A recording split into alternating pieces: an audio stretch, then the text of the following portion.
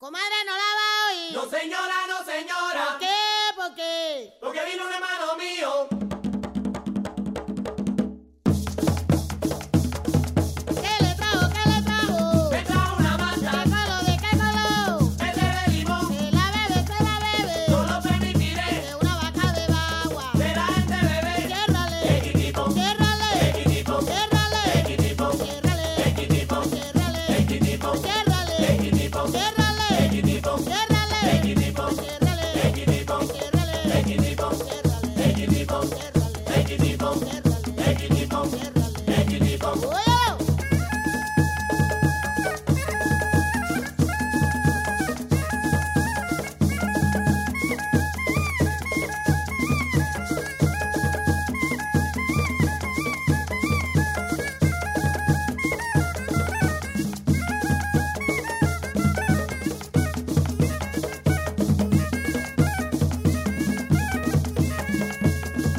Regálame una botellita. No tiene tapita. Regálame un botellón. No tiene tapón. Ya viene el toro chiquito. Ahí viene el toro. Ciérrale, quitiponcito. Ciérrale, equitipo. Ciérrale. Equitipo. Ciérrale. Equitipo. Ciérrale. Equitipo. Ciérrale. Equitipo. Ciérrale. Equitipo. Ciérrale. Equitipo. Ciérrale. Equitipo. Ciérrale. Equitipo. Ciérrale. Equitipo. Ciérrale. Equitipo. Ciérrale. Equitipo. Ciérrale.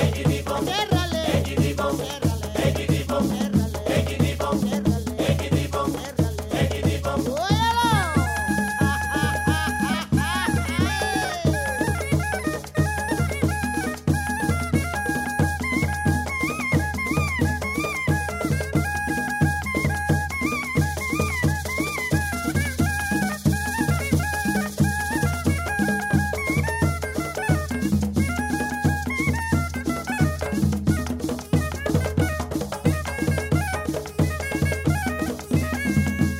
Comadre, no la va a oír. No señora, no señora. ¿Por qué? ¿Por qué? Porque vino un hermano mío. ¿Qué le trajo? ¿Qué le trajo? Me trajo una ¿Qué manta. color? ¿De qué color? Es de limón. Se la bebe, se la bebe. No lo permitiré. Que una vaca beba agua. De la gente bebé. Que una vaca beba agua. De la gente bebé. Ciérrale. Equitipo. Ciérrale. Equitipo. Ciérrale. Equitipo. Ciérrale. Equitipo. Ciérrale. Equitipo. Ciérrale. Equitipo. Ciérrale. Equitipo. Ciérrale. Equitipo. Ciérrale. Equitipo. Ciérrale. Equitipo. Ciérrale. Equitipo. Ciérrale. Equitipo. Ciérrale. Equitipo. Ciérrale. Equitipo. ¡Óyelo! ¡Ay, mamá, que le mande! ¡Óyelo! ¡Ay, ay, ay, ay, ay, ay!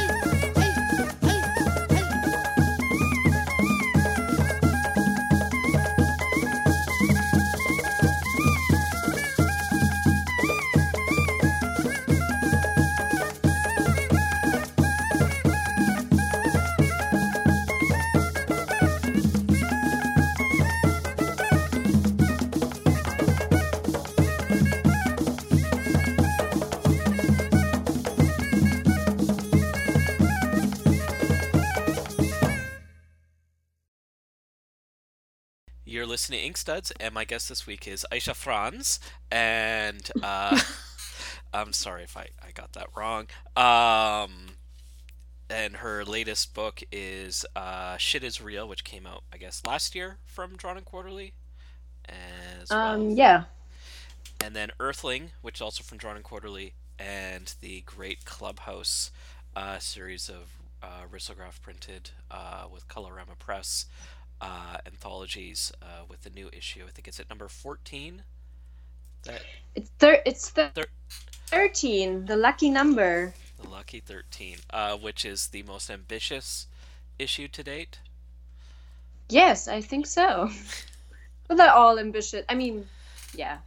It always feels like it's the most ambitious, and then you just add a little bit more work the next time because, because you're crazy, because you can do it. I don't know.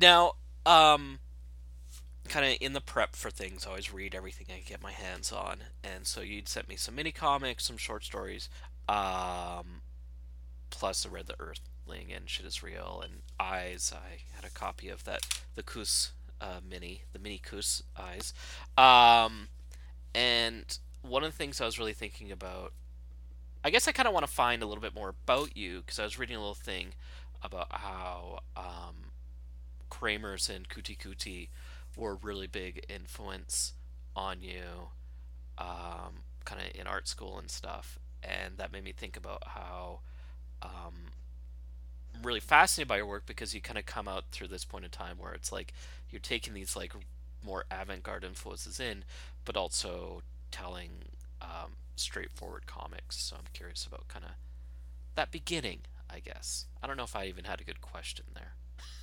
Yeah, no, no, it's fine. I mean, I feel like that's the beginning. I feel like I've told the story a million times, and I never know if it's. And sometimes I'm not sure if it's actually true anymore because I've told it so many times. I mean, there's not really a story.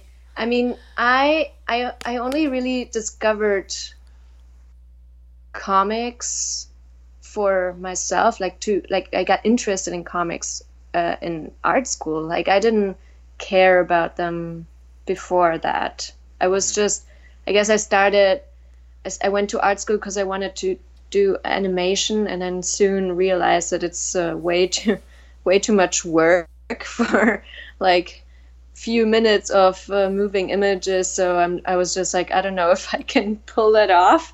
Um, so I thought, oh, maybe illustration, like children's books, whatever.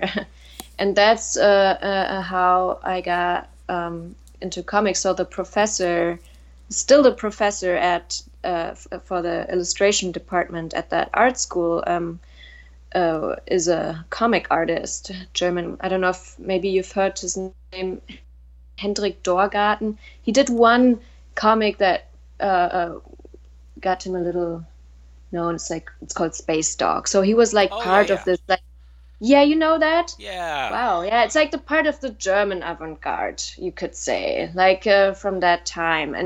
And so he showed us a bunch of stuff, and then a few of the students, including me, got really excited, and we started kind of looking for stuff on our own and discovering stuff. So in Europe, it was definitely this whole like Finnish crew that made like really colorful full and weird stuff. So the Kuti Kuti people, Tommy Musturi and all these people, and yeah, and then of course I discovered Picture Box, and that was like wow, that, like that's a publishing house that puts out this kind of stuff. It was also, there was this comics festival in Switzerland, in Lucerne, called Fumetto. I mean, it still exists, but it changed a lot over time. And back then, that must have been like 2006, 2005, 6, 7. They had like a great curator who would exhibit all these people, and were like really kind of in between comics and drawing and fine art. And so Didn't they have like yeah, so they, CF and Yokoyama and Frank yeah, Santoro there? yeah, Were there? exactly. So that was like, I didn't have access to any of those things back then. And then like I could go to this festival and just like, you know, they would provide like place to sleep and snacks, or like food for people who would go there and like kind of sit in the exhibition, in the different exhibitions. So as students, we would just go with a big group, and you know, just to be able to see all the stuff and eventually meet people. But of course, we were like shy back then. But so yeah, that was like the first encounters, and of course, and then I kind of, I mean, started drawing like small comics, and mostly also inspired by like, you know, like drawing that's kind of rough and not very, because I've got really, I mean, I watched Disney movies. That's like my influence as growing up, you know, already. Yeah. So I was like really tired of like nice and cute drawings, and I got really excited about all the stuff that was like the opposite. And so that was like kind of the beginning, I would say. It seems to me like, kind of one of the things that seems important is like the want to tell a story. Because you're saying about how all the work within animation, like if you want to tell a story with animation, it's this giant epic thing, and it's, you know, not easy, or maybe just it's much more complex. Not that doing comics is easy at all either. But it's Yeah. less about. I mean, there's the drawing, but the output you want is to have a story to tell. Exactly, and animation is complex on a technical side, but I didn't have the space to tell everything I wanted to tell. I mean, and then I didn't know. I wanted to tell stories, but I still hadn't really found the right outlet, I guess. And comics was just the perfect medium in a way. It made so much more sense because I wouldn't consider myself a good like writer. Like writing is always like, I don't know, I don't have like a good writing flow, but I think in images. So I have this, you know, so it was like, it made so much sense. And then later on, my mom would just like take out some old drawings of mine from like my childhood, and I would notice that these were comics. I just didn't know I was doing comics. I was just like trying to mimic an animation or something I would see on TV, like a sequential thing, and I was making panels very naturally, but I wasn't meaning to do a comic. So it was like it made the most sense in a way. And it was like, it's like super spontaneous. So I mean, my first comics were like also really, you know, like just pencil drawing, rough. And I mean, Earthling, which by the way, the German edition is called Alien, ironically.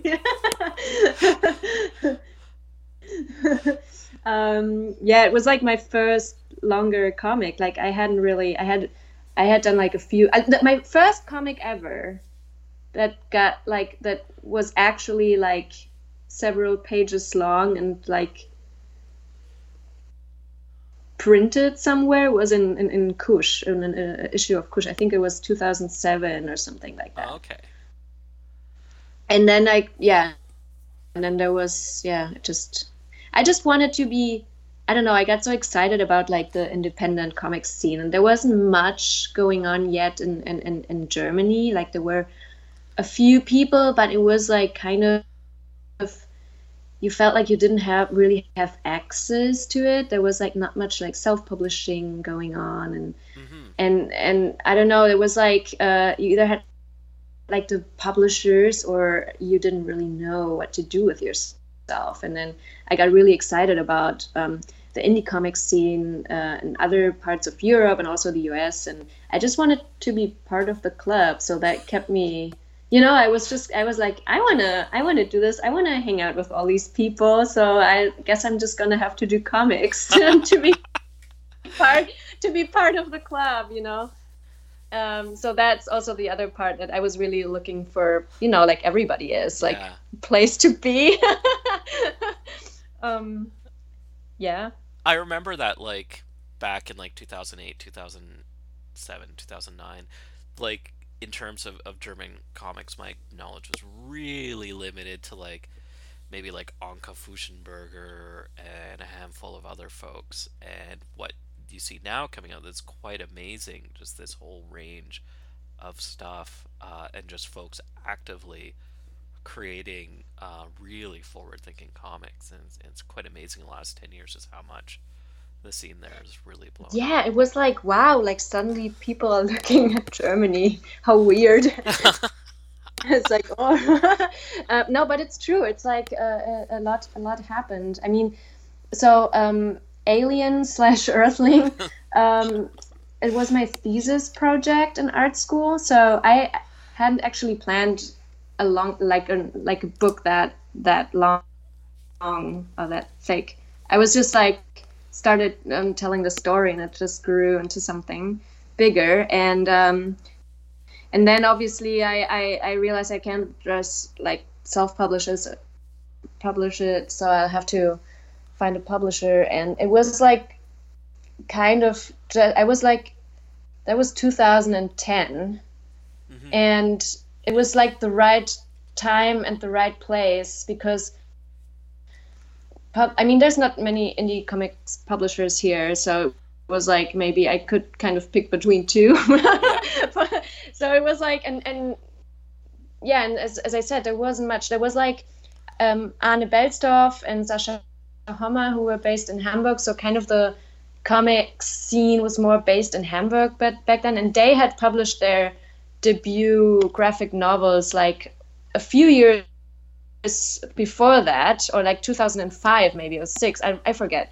Yeah. And so there was like a vacuum, like a gap between that and other new like people, like younger people making comics. So like Reprodukt, which is my publisher here based in Berlin, they were mostly like doing translations and stuff, and they were really looking out for people like coming from art schools, whatever, making work that they could publish, like graphic novel material, let's say, and then also better if they were women, you know. So it's because there weren't many, so it was like, you know, that's great. Like, so they basically just bought the book right away when I showed it to them. It was like perfect timing, I would say.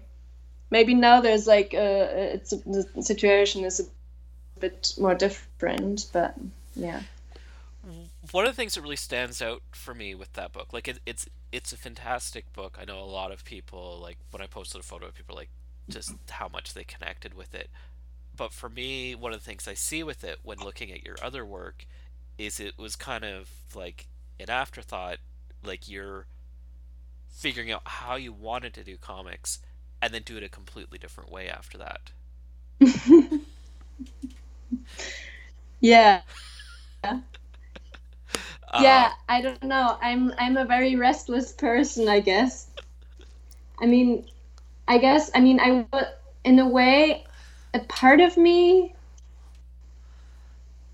you know, like I have an idea of how that book is, because I haven't read it since then. I don't reread my work. It's weird. I kind of have to, like, you know, you have to deal with it all the time afterwards when it's like translated in you like prepare another reading or whatever. But I haven't actually sat down and read my books, right? When they're like printed, it's like, okay, gone, like away, like I don't want to deal with you anymore.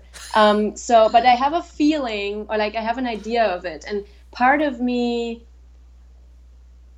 has been always kind of wanted to like go back, or like be able to work that way, in that way again, like tell a story in that way. I just had no idea what I was doing.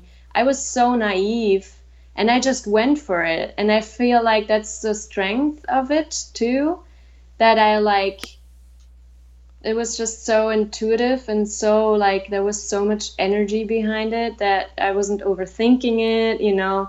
And then I feel I wish I could go back to that stage again, like, you know. I also was smoking a lot of weed back then, so I guess that's you know, I guess it has a part in that, but that would be that kind of like that really paced, meticulous kind of storytelling of just like everything kind of flows. Yeah. I mean, yeah, I don't know. It just like, I don't know, this book, it feels like I mean, of course, I was like, it was awful while I was like finishing it and everything, and you like suffer like with every book, you know. It's like a pain in the ass, and you ask yourself, why am I doing this again? I know that, but it still feels like it kind of just like it just wrote itself, or I don't know. It's like, yeah, it was just like, I don't know. It just worked out somehow. And yeah, and I guess partly, of course. I mean, I moved on, like with everything. I mean, I guess similar with relationships. They're over, and I just don't want to look back. I just move on. And it's like the same with the books. And then I'm like, maybe I'm interested in something else now. Maybe I want to, do something else. So there's actually a book after that never got translated to English. Okay. That happens right after, which is completely different too. It's called Brigitte, or you could more elegantly say Brigitte. And it's about a dog who is like a secret agent. It's like a secret agent story, but it's like this dog, but it's like in a human world. It's just this dog is different, and she's a secret agent, and has this like crazy mission, but the problem is that she is like kind of obviously very lonely, as a secret agent, but also has this like unfulfilled wish to become a mother, which she can't be because she was sterilized, or how do you call it with dogs? I don't know, when they're like little, because that's what they do with dogs oftentimes. So it's like she has this trauma, and and then she has this other problem that she falls in love too quickly. So it's really tough for her. Like the villains in the story would always like use her weaknesses. So it's like a really kind of fun, stupid, like kind of genre story that's just was a lot of fun to draw, and yeah, it came out in French and in German, and but never in other languages. And that was like right after, so I just needed like an outlet for something else. And I never like really approach books. I never like think, oh, I'm gonna work on my next book. Yeah. That's a bit suffocating, I feel. Like I just need to think, oh, this is fun. I want to do like a mini comic or a short story or something. Sometimes it takes me further. So that's why also I guess when you saw some of these short stories are also different, and sometimes like have a very different in kind, just because I am restless and I need to try out new stuff. And well, I think one of the things with Earthling for me is you can tell you did a lot of work, like the pencils, the paneling. It's very dense. You're in this world, and it's also very personal in a way, and a lot of really there's a lot that comes together within that book that's really successful. But you could also feel that like it took a lot of work to put that book together.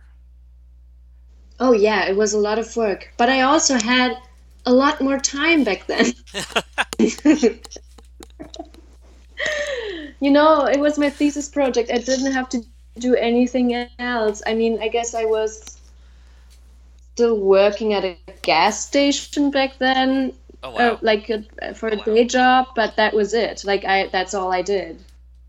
I was just like mostly working on that book and didn't talk to anybody, basically. For a year. It took me a year to work on that book, only a year, which is now for me it's insane to think that like this would be impossible. How long did Shit Is Real take you? I mean, it's hard to say because it was such an off and on project. I mean, I guess in total it was like during the span of 3 years, something like that, 3.5.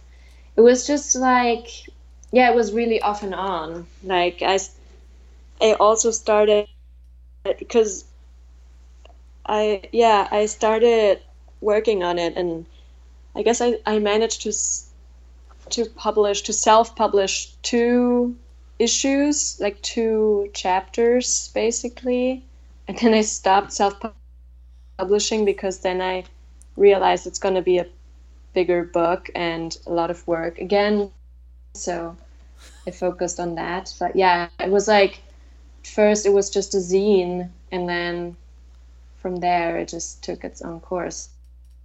So yeah, and it was like between like traveling and doing other stuff, of course, and like surviving, and I don't know, I mean, every cartoonist knows the drill, I guess.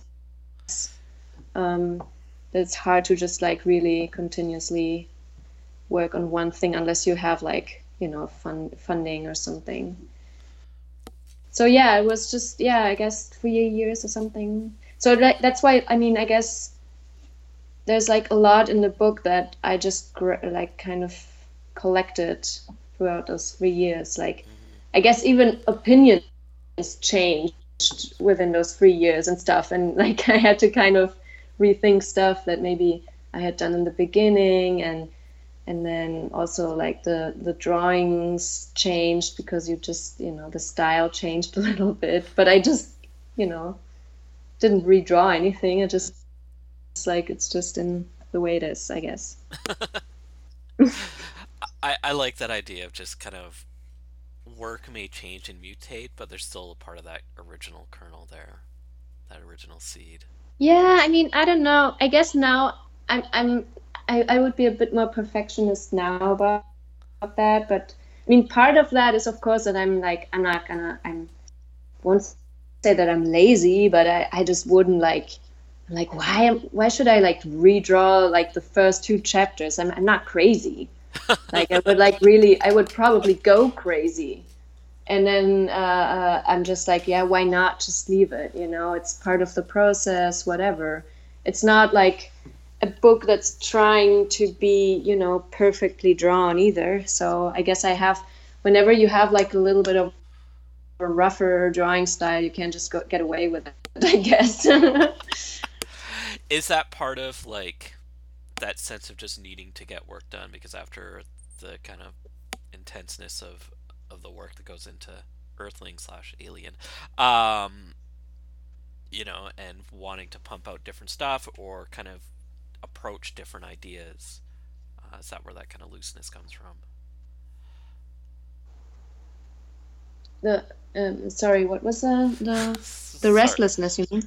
Yeah, like when you have new ideas that you want to come across, because like Earthling, again, it's, you know, there was a lot of work putting together one book that you had time to, Yeah. and then being able to jump and be looser with your style and kind of play more and be able to go with a lot of different ideas, because that's a thing that really strikes me with your work, is like you're really trying to think about things quite a lot, or kind of approach different things, and really using the comics as an outlet and having that space to... Yeah, I mean, I guess, like, you know, I'm like a sponge. Like, it's really, there's like so many things happening around me. Like, I don't know, everything. Just like, I mean, stuff, personal stuff, of course, but then like, I don't know, like political stuff, or even just like aesthetics change all the time, and I somehow I try to like suck it all in, you know. It's always present, and I can't just look away and just say, oh, but I chose this style, so I gotta stick with it, you know. I can't do that. And then I also get interested in different things over time. Like there's something new I learn about, and I'm not very like I don't like, you know, just decide for one topic that I'm going to use for a comic or something like that. But it kind of, I create a world, and then all these things just like end up in there somehow. It's like a filter or something. And then, yeah, and so I guess it's like also part of that there's always new stuff coming from my surroundings that just ends up in the work, and also stuff I'm interested in, or yeah, and also, I mean, not only in comics but also in comics. So it's like, it's just like getting excited about stuff and like Yeah. and trying. I kind of, I'm not afraid, I guess, of letting things influence my work because I think that's part of it. So just like, yeah, go with the flow. And to me, sometimes everything looks, I'm like, oh, what am I doing here now? Like, this is like so bad or like so different. And then other people would say, oh, no, I can totally see that it's you. It's always like that. Others Yeah. would always like recognize you in some way. And then you're like, oh, okay. Yeah, I need that assurance sometimes that not totally schizophrenic or something like that. But yeah. That was one of the things I was thinking about is how like your work has like there's this like undercurrent of like an existential crisis, but you're also kind of laughing at it. Yeah, of course. Yeah, that's like, I guess, yeah, that's just me. sad, sad but true. No, I mean, I guess this is just like always somehow. um, I mean, I always like, I don't know, I don't have like, the crazy story or yeah, I don't know. I can't just like pick a story. Like my publisher, he stopped at some point, but he tried for a long time to convince me to make a story about my family or like my parents because he thinks it's just so interesting. I mean, I don't know. It's interesting to him. I don't know if it's interesting. Maybe if I looked a little deeper, it would be interesting. Actually, it might be. It's just like that. Like he was like, oh, that's so like that would make a great book or whatever. And but I can't think about work that way. I can't be so direct.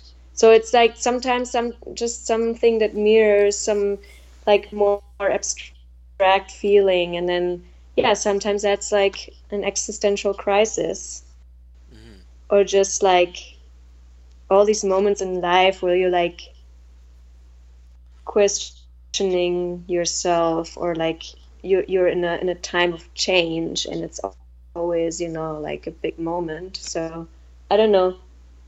I don't pick them by choice. It just comes to me. It's like something I have to process. It's like my type of process, my way of processing things that happen to me or people around me or something that I observe. So yeah, I guess.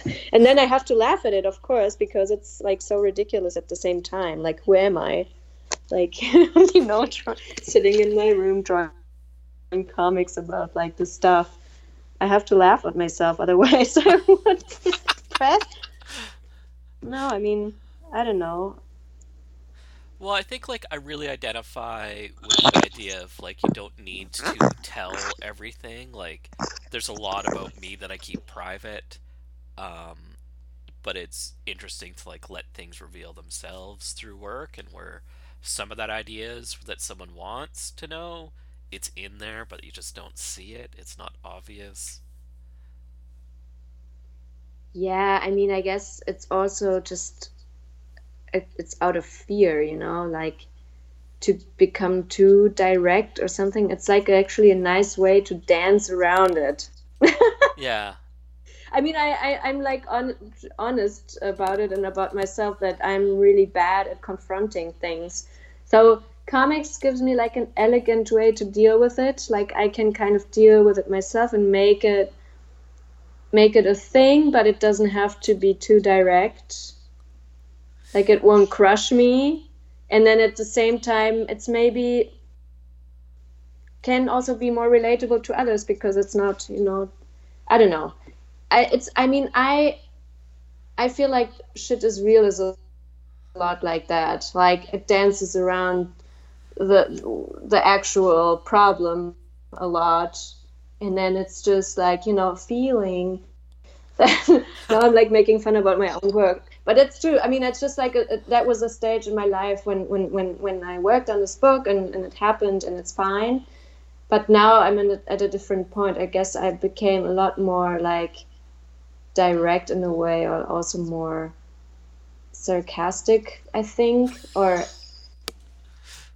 so I also don't have the time anymore to dance around things. I mean, you know, I have like limited time to work on stuff. I have to be very direct, and now it's good. It forces me to like talk about the things I want to talk about. But maybe I'm still managing ways to not confront myself with this. But yeah.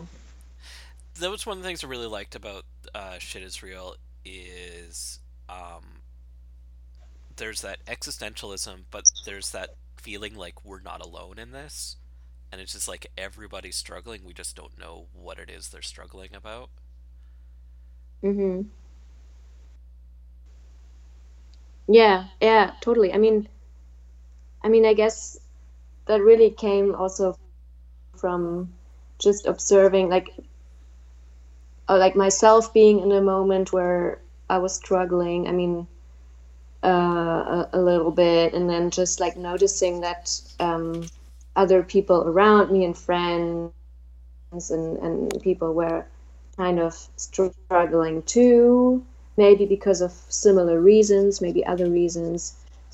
So I guess it just like gave me the justification to make something based on that in a way. Like we're all a little bit crazy, you know, it's fine. We can like kind of lose it for a minute and then come back. That's fine. And I don't know. It was like really, I mean, it was really, I mean, that's why it's like a little bit hidden in the book, but this kind of idea of this planet, it's actually Saturn, that reappears in the book. And then you have like this time around, like when you just before you turn 30, you know, Saturn is in the same position it was in the time of your birth. So that means that it's like almost every 30 years more or less, and it's always kind of a time of change or like of reflection. And I felt like, so that's like kind of, you know, more like new agey view on that. But it was really like just this time before people turned 30, friends of mine or myself, like kind of everybody kind of re-evaluated whatever they were doing or whatever relationship they were in, kind of just like, wow, like being really lost for a minute and having to just like to stop for a minute and then before you could just move on. And so I found that really, like impressive that it's like such a thing apparently. So that was, a little bit the initiator. And also because I had just gotten out of a long relationship and I moved into a small apartment by myself, and I didn't have a laundry machine for a long time. And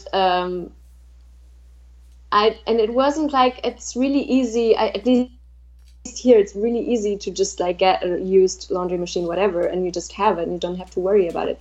But really for such a long time I was just like not able to even like put a shelf on the wall. I just didn't care. It was like a weird time in my life. So that was also like a little bit kind of trying to process that, like, why is that? Why am I so incapable of these like very practical things that would make my life so much easier? And so that's how this character was born, just like, not being able to put a shelf on the fucking wall, and then just like, why this is so stupid, like, why is this a thing? What is the block that's getting in the way?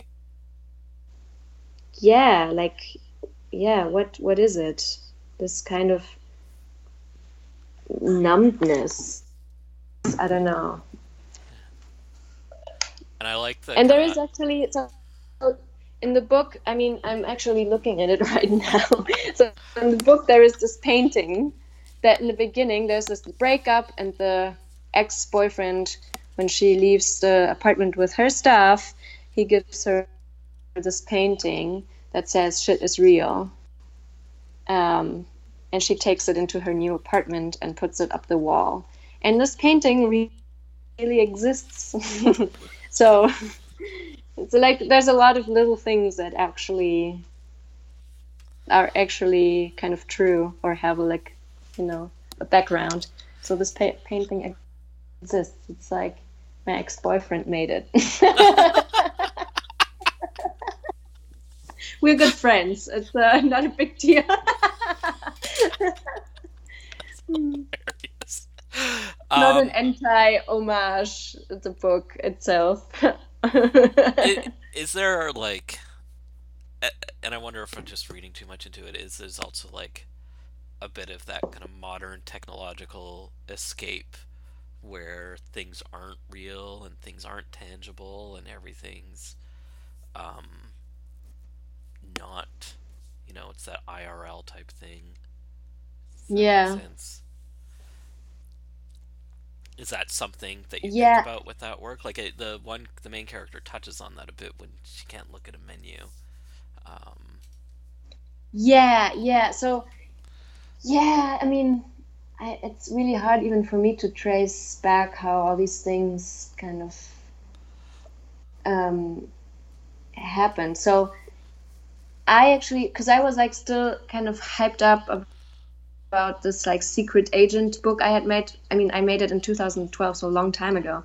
But somehow I thought, oh, the next genre, it's going to be a sci-fi.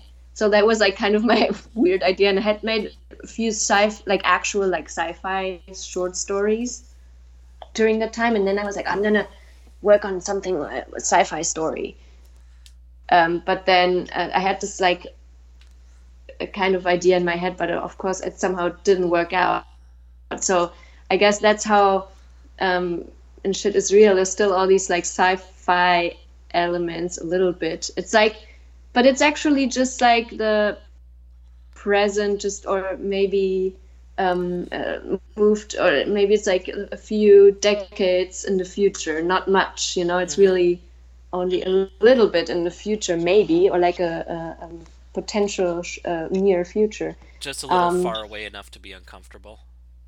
Yeah, exactly. Like I had this idea of making like a full-on sci-fi, but then I don't know, it didn't happen. I don't even know why. I guess it just seemed too forced, and somehow the story was so much closer to home that it just didn't make sense. So it was just like not like in the present or in this world enough that I could just, go on with it, but not too much sci-fi either. Yeah. And then I had this idea in the beginning that there's this like young woman. I was like somehow, like maybe it wasn't like my opinion, but I somehow felt I could make it a story about a woman who's like kind of a little bit like anti-technology, and just like kind of, she just doesn't like thinks it's stupid or whatever. But then actually I realized while I was doing that's also not really my opinion. Like I'm not a like anti-technology person, and why would I make a story about like a character about that? So then it made sense slowly that it's just like this woman who's just in this period of her life where she's just like in a weird limbo and is like incapable of many things. And then sometimes, I mean, I have it sometimes, there's even just days that are like that where I'm just it seems like all technology is against me or something, or it just like doesn't work the way I want. And so yeah, that's how it happened, I guess. So a little bit of that and a little bit of that. Technology is real, and life is real, and shit is real. Yeah, I guess. And I mean, I guess if I made like something about technology or in the near future, it would look a little different. It would be maybe a much more thought through and precise. Like the book, the Shit Is Real was like, it's like a, I don't know, a 30-something coming of age story or something like that. You know, it's like it's like about something else, but maybe if I would want to make it a topic, I would deal with it completely different. But I guess it's also kind of like there's been so much stuff on that now, like in writing and art. I don't think I have to add to it, to be honest. I like that you use the term coming of age for that, because like everyone, when people talk about coming of age book, it'd be like more apropos to Earthling and stuff, but there's like so much work that kind of covers that era in lives of like that adolescence, but like nothing really prepares you for the 30 thing. Like when I turned 30, it was not good. I was not, mentally ready for that. So I like that idea of like, that's the age where you actually have to grow up and you realize, oh, I need to think about what I'm going to be doing for the next 20 years, 30 years of my life. Yeah. Where the past 30 years didn't really matter, I get hungover now. Things just aren't as fun the next day. Yeah, totally. I mean, it's a weird time, especially. I mean, I don't know if you're still like like the so-called generation you are part of. I mean, I'm in the like more towards the beginning of the millennial generation. So I've been just like that's totally a thing also, especially for, I would say, my generation. It's like you can't really rely on anything. You can't really count on like having security or like you can't You're not save gonna be able any to buy a money. home. Yeah, you can't do all these things. It's Yeah. it's really and then it's like, yeah, like what, like it's, you have to figure it out on your own. You can't just, you also don't want to, probably a lot of people don't want to have these things like a car and a home, but like you still kind of have to figure out like, what am I gonna do? How am I like not gonna be dependent on other people, or Yeah. wait to eventually inherit something, which most people are not going to either. So it's like really, also this kind of hopelessness in there. But I don't know. Yeah, I guess for everybody, as I said, it's a Saturn return, and you can't help it. It's a second adolescence. No, And maybe it's gonna come back later on. I'm 41 now, so it's been a while since I had that point, but it's definitely something where I don't know if I've ever really figured out what I'm doing, or maybe I've just had my own 40-year-old meltdown again. But I don't know. It's definitely, it's that point in your life I can't really describe. It's just, shit is real at that point. We're not that far apart, actually. I'm 35, and I have a lot of friends who are 41, like actually exactly 41. A few friends, some are 40, and I guess it's the same for them. Like it's just like it doesn't seem that way. Yeah. Also, I have and the interesting thing is, like, through doing studs, is I've met a lot of folks who are within the exact same, like, 2-3 year span, and we're all kind of in the same kind of mental place with our lives and stuff. So you got great stuff to look forward to in life. yeah. Well, I mean, I guess I don't know. I don't know if I'm gonna work on a new book or something, and what it's gonna be about. I'm kind of working on this series right now that is like more detached, but also about, I would say, like the millennial generation. This like work-life balancing series, and I don't know if I'm like gonna make something more personal at some point. maybe when I turn 40. I don't know. Probably it's gonna be the point where I have to kind of reassess a few things and be like, oh yeah, weird. I'm 40 now. Like, who am I? I really loved Work-Life Balance, the issues that you sent me. They're a lot of fun. No, I'm glad you like them.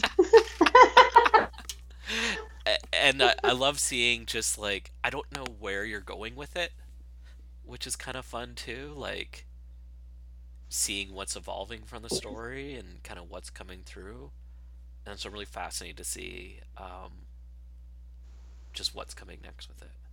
Yeah, I mean, I have no idea where I'm going with it either, but I'm now at a point so that I did the last issue this year, and like it was like issue number 4, I guess.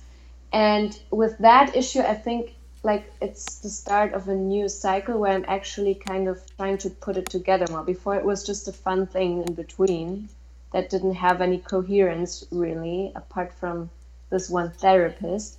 But now I'm trying to make it work in a bigger scheme, so it's actually a more coherent thing. So I'm gonna like kind of think about only a few characters who will be reappearing, and kind of like focus on them and tell their stories. So it could eventually end up in a book form. It doesn't have to be, but it's definitely going to be a little bit more put together Now we should make from mention. now. Yeah.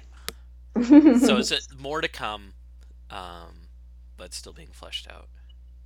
Yeah, there's more to come, and it's like, yeah, still gonna be like these short. For now, it's gonna be like these short scenes, or I don't know. It's like like really. I'm just gonna continue doing like short moments of like each character, but be like kind of writing them a little bit more consciously, or I don't know, more like focused on knowing that they're gonna evolve over time, and I'm gonna come back to them. So it's gonna, yeah. I just hadn't been in the mindset for, I guess now almost like 2 years to really work on a longer project. So it was just like little things here and there, and it was fine. But only now I feel like I'm in the right moment to. So I quit my job last year, like I was teaching at an Okay. art school, and I quit it because I didn't have like enough time to focus on my work next to this job, and also having a kid. So that took up all my time. So I was kind of going stir crazy, really needing to create, to have even the space to think about something new, or like where I want to go with my work in general. Like I don't even know yet, but I have at least more time and space to figure that out. So I guess now I'm at this point where I'm just gonna, go for it, and put something together that's more substantial. Yeah. What kind of role did doing Clubhouse for the last couple of years kind of play in that, in your own creative sense of kind of refinding your voice or retuning your voice? I would say a big role. I mean, I'm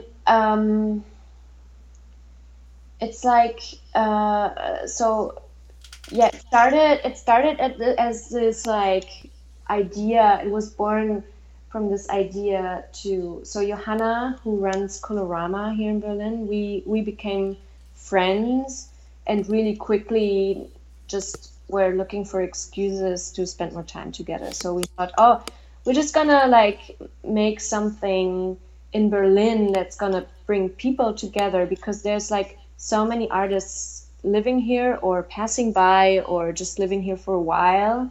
Mm-hmm. but there's not really anything going on. There's not like a no real like comics fair. There is a comics festival.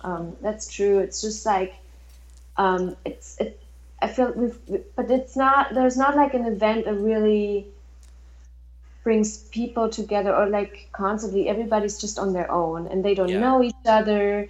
And we just wanted to do something where like we can kind of glue the community a bit more together that's here, like what for the type of work that we're interested in. And so I raised my hand and was like, not another zine fair, please. Like there's already too many.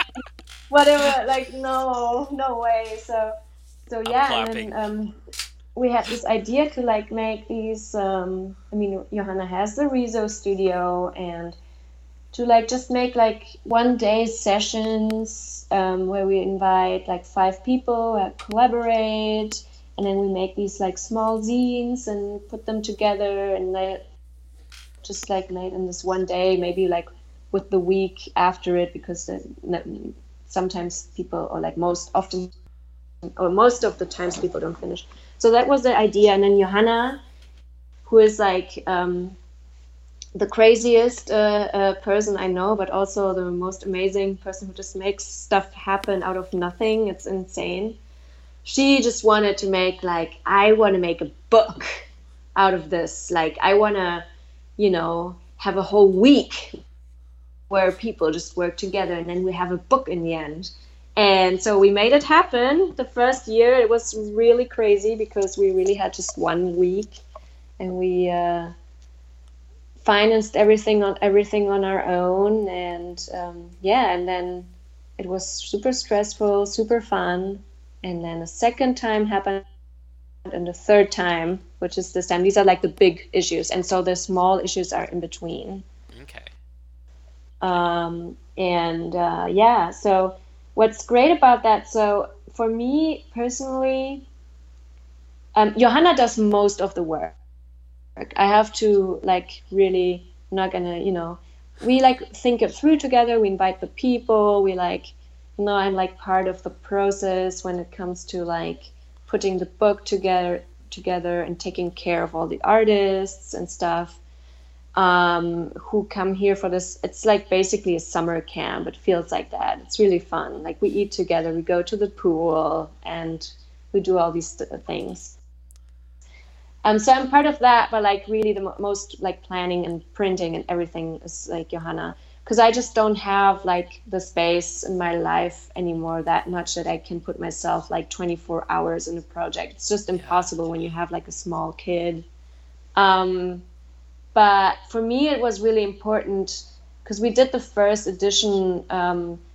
I had already become a mother by then, and I had really a feeling that like even before I had a kid and after, I was like, I felt like, I got really, really anxious. I felt really detached also from like exchange with other people. And so somehow that was like the opportunity to bring it home and just like be really part of something and create something special where people can meet and so it's also really inspiring. So I have this constant input of people, like you can look them over their shoulder how they work, you like exchange all this like info and even just how to use like, I don't know, weird shortcut on Photoshop, but also just how they think through their work. It's so inspiring, and like you rarely have this opportunity with other artists. So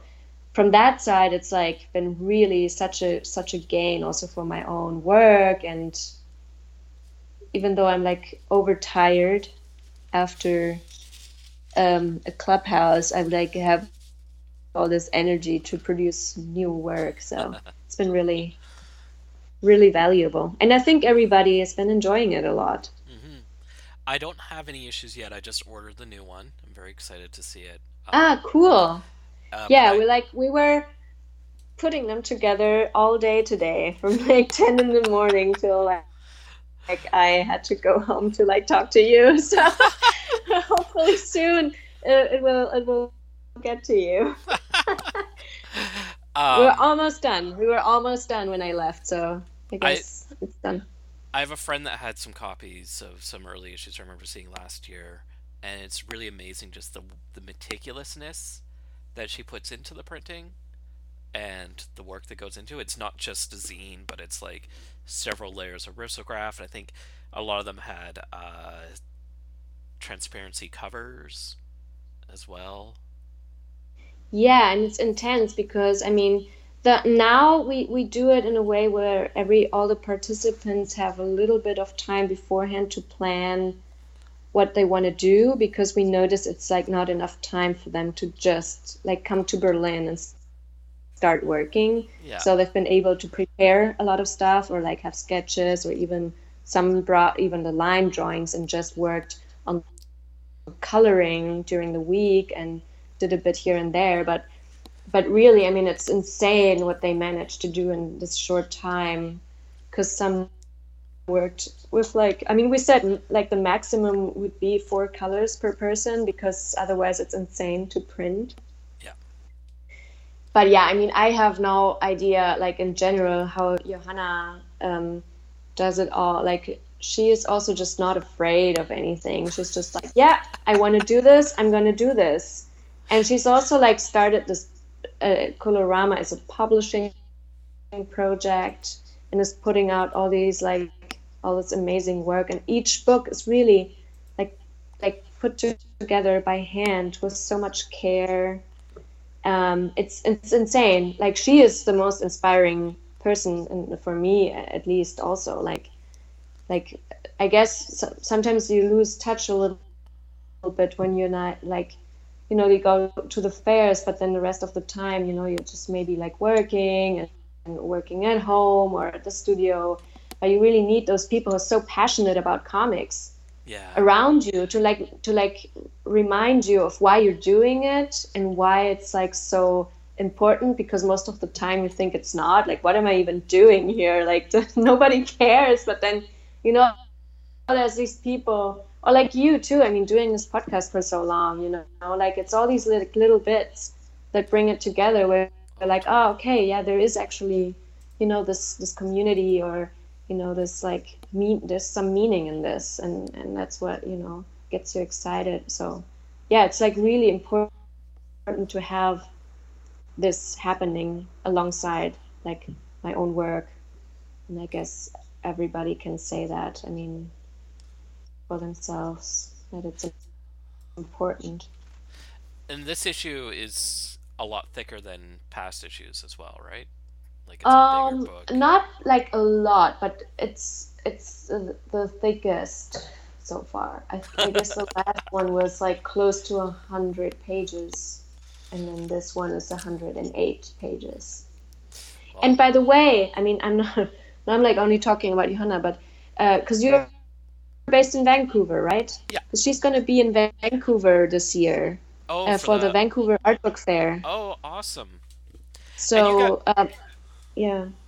And there's going to be a clubhouse exhibition. That's what so we're going to kind of plan it together in advance, and then she's going to set it up there. They have a little budget, and there's going to be a clubhouse exhibition in Vancouver. Just saying. Oh, that's great.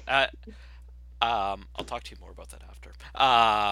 Just some technical stuff I want to know more, but I think, is Julie Mayer in the book as well, I think? Vancouver? Yeah. From the Dog Crew? Exactly, yeah. Her stuff is really fantastic and amazing. I know. It's really cool. I mean, yeah, sadly we couldn't have her as a guest, like, to come, because we always do this thing where we, like, have this list of people we're excited about or have been excited about for a while, and we write to all of them, and then we ask them, like, do you want to submit a poster, or could you even imagine coming to Berlin? And so we're trying to get funding for next year's edition, like next year's Clubhouse in the summer, so we could actually hopefully even have people come and like pay for it, everything. So right now it's still all like the sales of the books basically fund everything. So we cook for them, like we paid or like Johanna paid half their flight tickets, you know, like half of it for each of them, so they could come, you know. And it's like all kind of like really, you know, I guess there's no plus coming out of it, but so yeah, so sadly, so it's like always this, like people can submit a poster from and then there's 12 people this time who submitted a poster. So the idea is always there's like a poster or like a 1-page illustration, and then another artist, we pair them up with another artist, and then this other artist receives that poster and kind of builds a narrative piece of work around that poster, or like based on that. So that's kind of the idea. That's always a back and forth. There's always like a pair of people who, like, you know, got paired up. So there's always like a tiny bit of collaboration happening. It's exciting. So the people who can't come, they submit posters, and then the people who can come, they come to Berlin and just like sit here for a week and work. But you don't know where the exhibition will take place in Vancouver yet? No, I don't know. I don't have but yeah, I mean, I can definitely give you the info later on. That's very exciting. It's a great little show, the Art Book Fair. So folks can go to, I think, Colorama. Just Google Colorama to find Colorama Printing. Exactly. Yeah. Colorama.space is that's more like the print studio, and then there's Colorama Books .space, I think, also, where you can find all the published stuff, all the books. And of course, Instagram is always like Colorama Print, Instagram. Yeah. Awesome. Well, thank you for taking the time to talk with me today, Aisha. No, thank you for having me. Really. Folks, I've been talking to Aisha Franz, and her latest work is Shit Is Real, as well as Earthling, both from Drawn and Quarterly, and the Clubhouse book, which is out from Colorama, and hopefully we'll see some local copies here in Vancouver in the fall at the Great Art Book Fair held at Emily Carr. Yes, thank you so much. Thank you.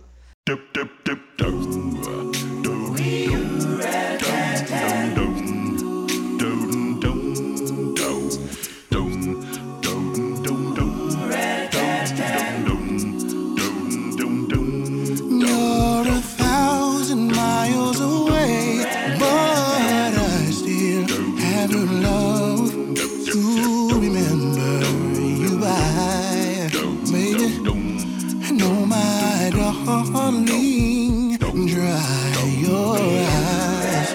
Oh yeah, Daddy's coming home soon. Yeah. On my knees every day, all I do is pray, baby, just for you. Hope you always want me to. Daddy's coming home soon.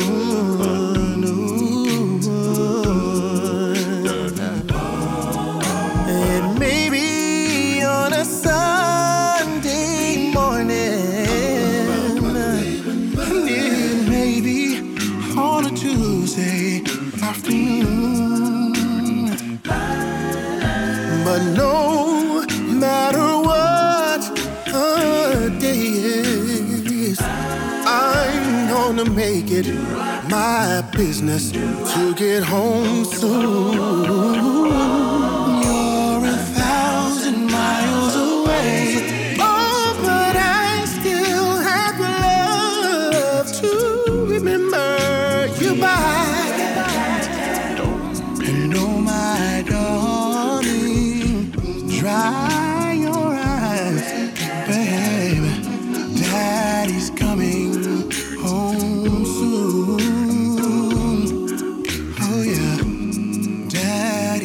me.